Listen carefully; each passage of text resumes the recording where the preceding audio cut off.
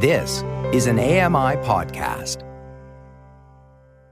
This is an AMI podcast.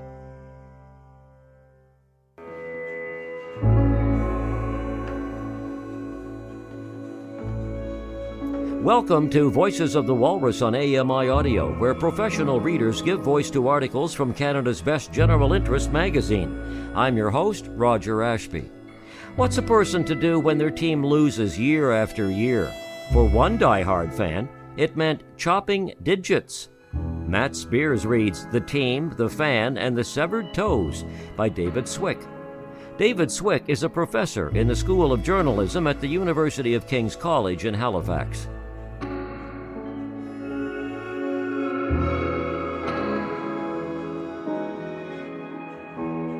I'm Matt Spears.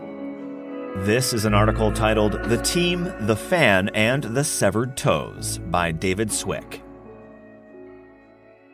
If you wish to be considered a serious person, tell no one you are a sports fan. You risk being regarded with dismay, disdain, or even pity. And no wonder. The evidence is damning. Why do millions care whether one group of people they don't know scores more points than another group of people they don't know? Why would anyone hold allegiance to a team and, when it loses, be unhappy? Social scientists have been compiling the evidence for decades. Sports provide people with ancient elixirs, community, celebration, spectacle. Some studies go further, saying sports offer fans both ritual and religion. Athletes aren't curing cancer or fighting the ecological crisis or working on the front lines of the pandemic. No, what they offer is more primal. They are real-life superheroes, able to move and think and not think, and so win astonishing victories. Humans need stories. Sports stars provide scripts. Fans benefit, often in unexpected ways. They will tell you that their lives are enriched. Faith, fervor, belief, hope, joy. Plus, it's all wrapped up in fun and a kind of magic. Sports fans don't watch games for mere entertainment. They watch partly because it allows them to experience the inconceivable. Surprise is key too. You never quite know what will happen next. The first toe was mailed to the Hamilton Tiger Cats head office in 2006. It arrived in a plain envelope with no return address. Because you have missed the playoffs, an attached handwritten note read, I have cut off a toe. Please make the playoffs next year. Don't make me snip again. The toe, 5 centimeters long, soft, orange, and plush, looked like it may have been sliced from a child's slipper. The letter was signed, A Fan. Larry Weinstein is a Toronto filmmaker best known for making movies about what he calls obscure intellectual composers. So when a producer suggested he create a film about the Saskatchewan Roughriders, Weinstein protested that he knew nothing about football. You may not know football, Weinstein recalls the producer saying, but you know people. This was how Weinstein came to make The 13th Man, the tragic story of the 2009 Grey Cup, a terribly sad defeat in the history of professional sports. When the Roughriders lost on the last play of the game after a penalty for having too many men on the field. Weinstein spent a long time with football lovers, and this had an unexpected effect. Much to his surprise, he became a fan. I had never seen a CFL game in my life, he says, but I became hooked. I had so many misconceptions. For starters, Weinstein had assumed that the level of emotion found in the arts, especially music, did not exist in football fans. On his first trip to Saskatchewan, Rough Rider fans set him straight. Their sense of community, their faith in the team, and their unshakable support touched him. Realizing he wanted more of those qualities in his life, he decided to support the team its fans call the Gang Green. Today, on Weinstein's office door in Toronto, you won't see the name of his eponymous film company. You see a Go Riders bumper sticker. He owns green and white Riders gloves, hat, shirt, and shoes.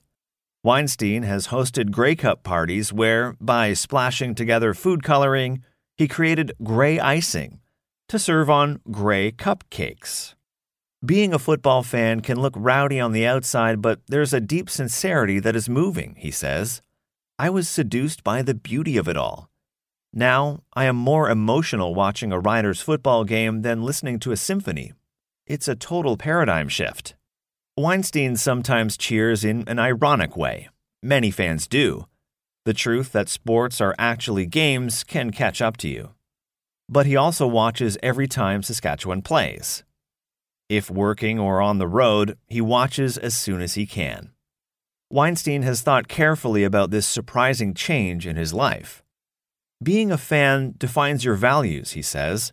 These people who believe in their team, it shows an incredible sense of loyalty.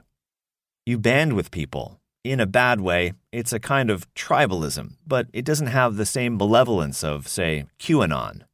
He is now thrilled by something all sports fans share, a deep appreciation for a certain kind of athleticism, the competitive ballet.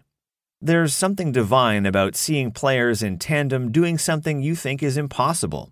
It's transcendent.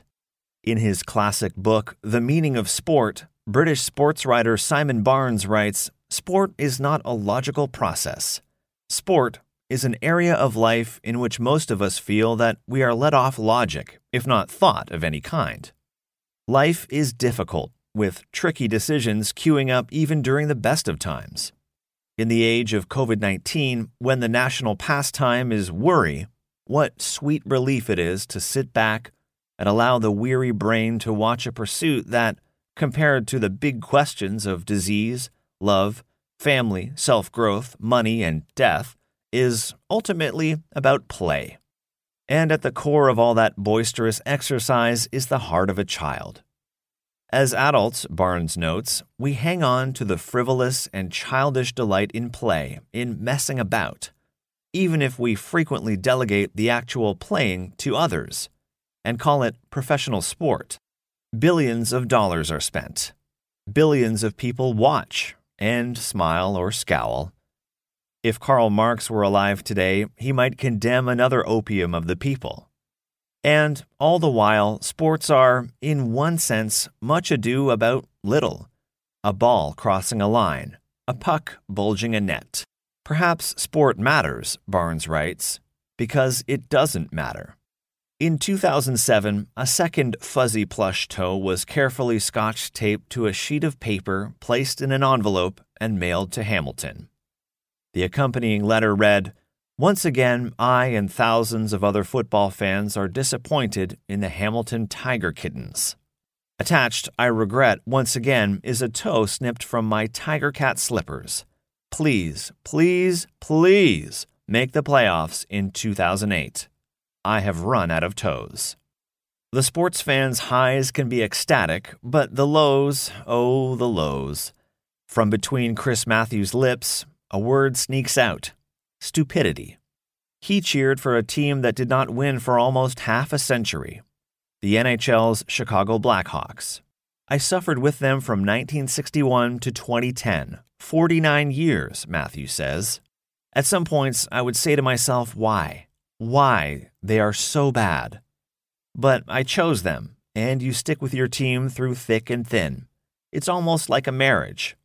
Sometimes you have good times and sometimes bad, but you don't throw it all away because of a bad stretch.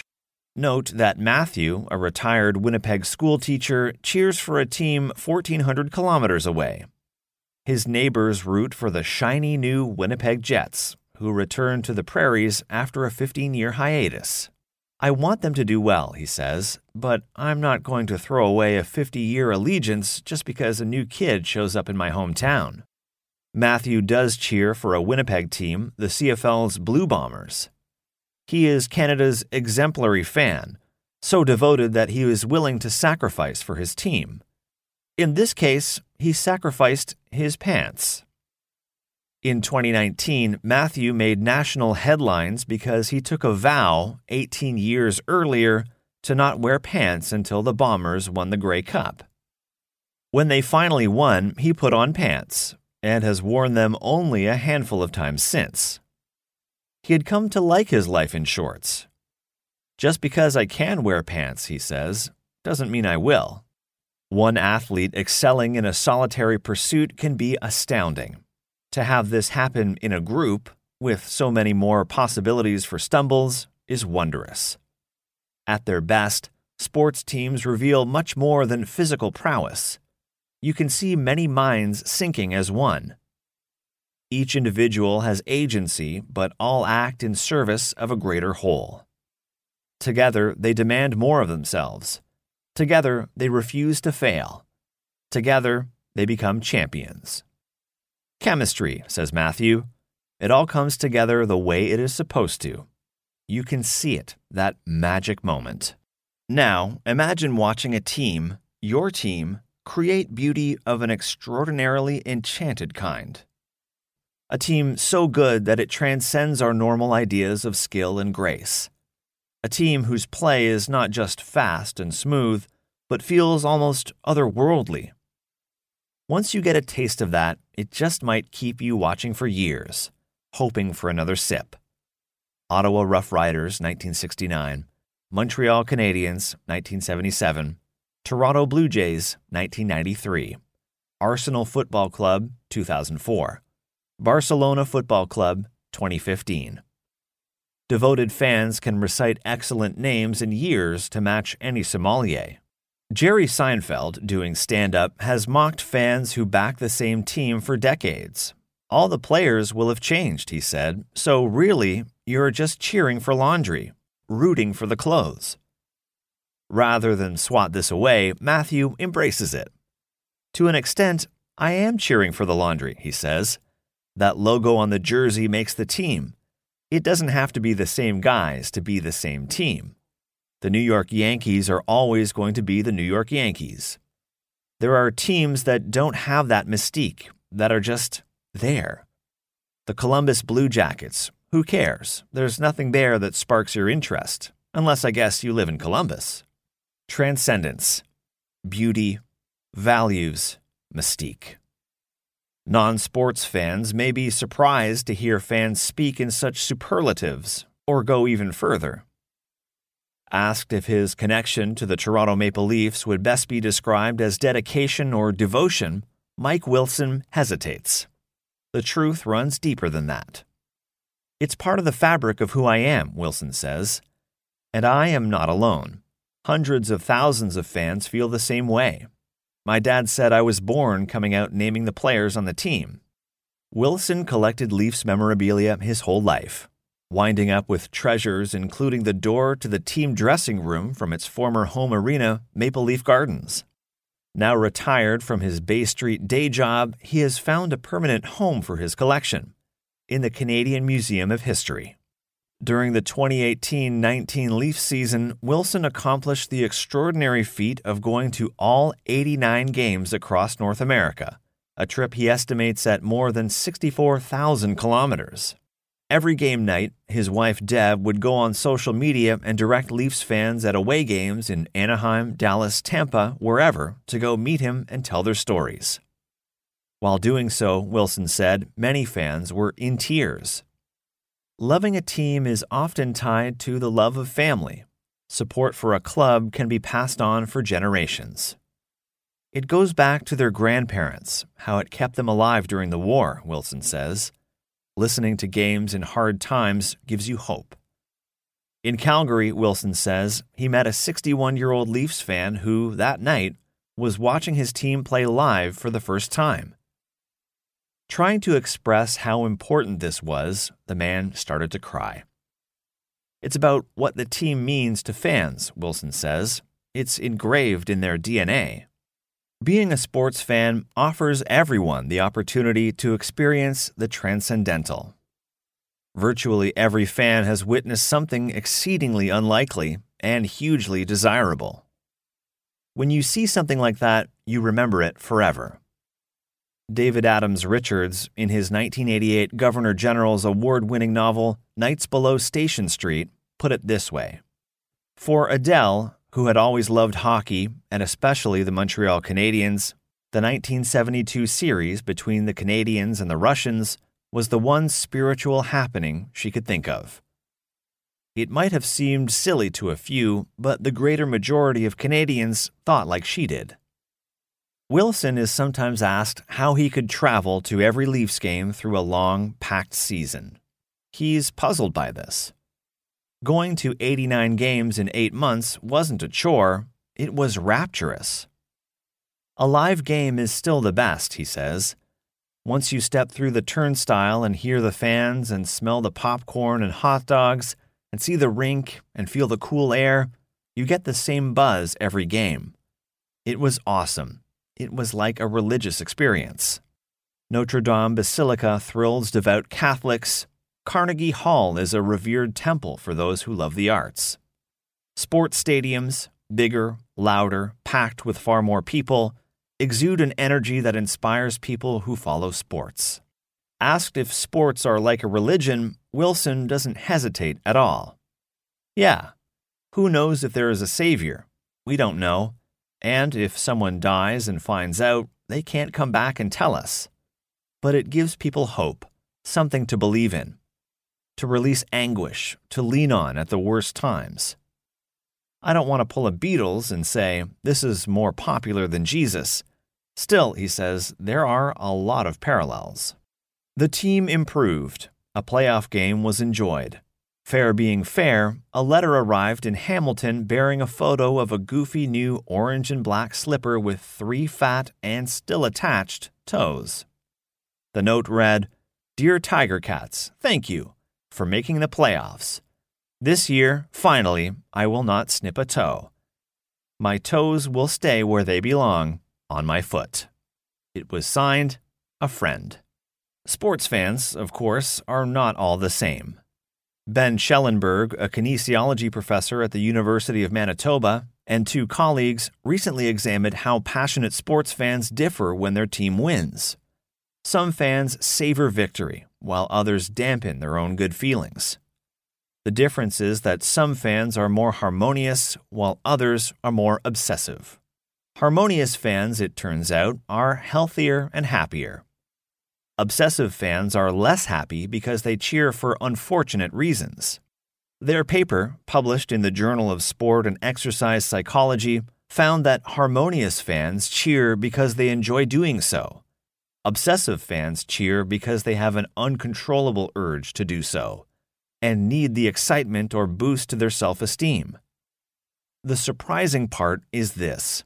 Harmonious passion helps people be mindful, gives them a sense of absorption and flow, and creates positive outlooks on the past, present, and future events. When obsessive fans win, they may tamp down the emotional high because of a need to retain emotional control, a desire to manage expectations, or even out of a fear that enjoying positive emotions may make something bad happen. Harmonious fans are just as passionate as fans who are more obsessive, Schellenberg says. But they can take a day off, will skip a game if they have to do something else. Their relationship with the team is harmonious with other things in life. Obsessive fans are really bothered when they can't watch a game. They may even sacrifice something in their lives to watch the game. They have to watch the game. When the Tiger Cats missed the playoffs in 2012, another note was sent, one that contained a new warning. Ouch, it read. Every time you miss the playoffs, it hurts, because every time I cut off a toe. Please make the playoffs next year. If not, we may have to take this toe snipping to YouTube. It was signed Cat Fans of Nova Scotia. No toes have been snipped since. The Cats have been good and sometimes great.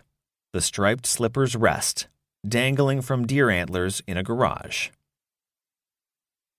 If your favorite restaurant starts serving bad food, you eat elsewhere. If a politician you voted for turns out to be a crook, you vote for someone else. But what can a sports fan do when their team is lousy? Only one option is off the table. You don't want to quit cheering.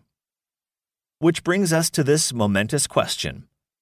Why would anyone mail a football team toes that had been severed from plush tiger slippers? The answer is heartfelt. In the years when the Cats were down and needed love and support, my family wanted them to know that someone cared. That was an article titled The Team, the Fan, and the Severed Toes by David Swick. I'm Matt Spears. You've been listening to Voices of the Walrus on AMI Audio, produced by Don Dickinson, audio engineering by Sam Robinson and Bill Shackleton. The manager of AMI Audio is Andy Frank. I'm your host, Roger Ashby. If you enjoyed this podcast, please consider giving us a rating and review and subscribe for more.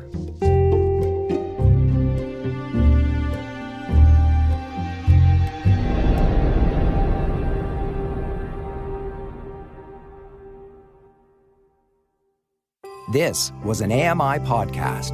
For more accessible media, visit ami.ca.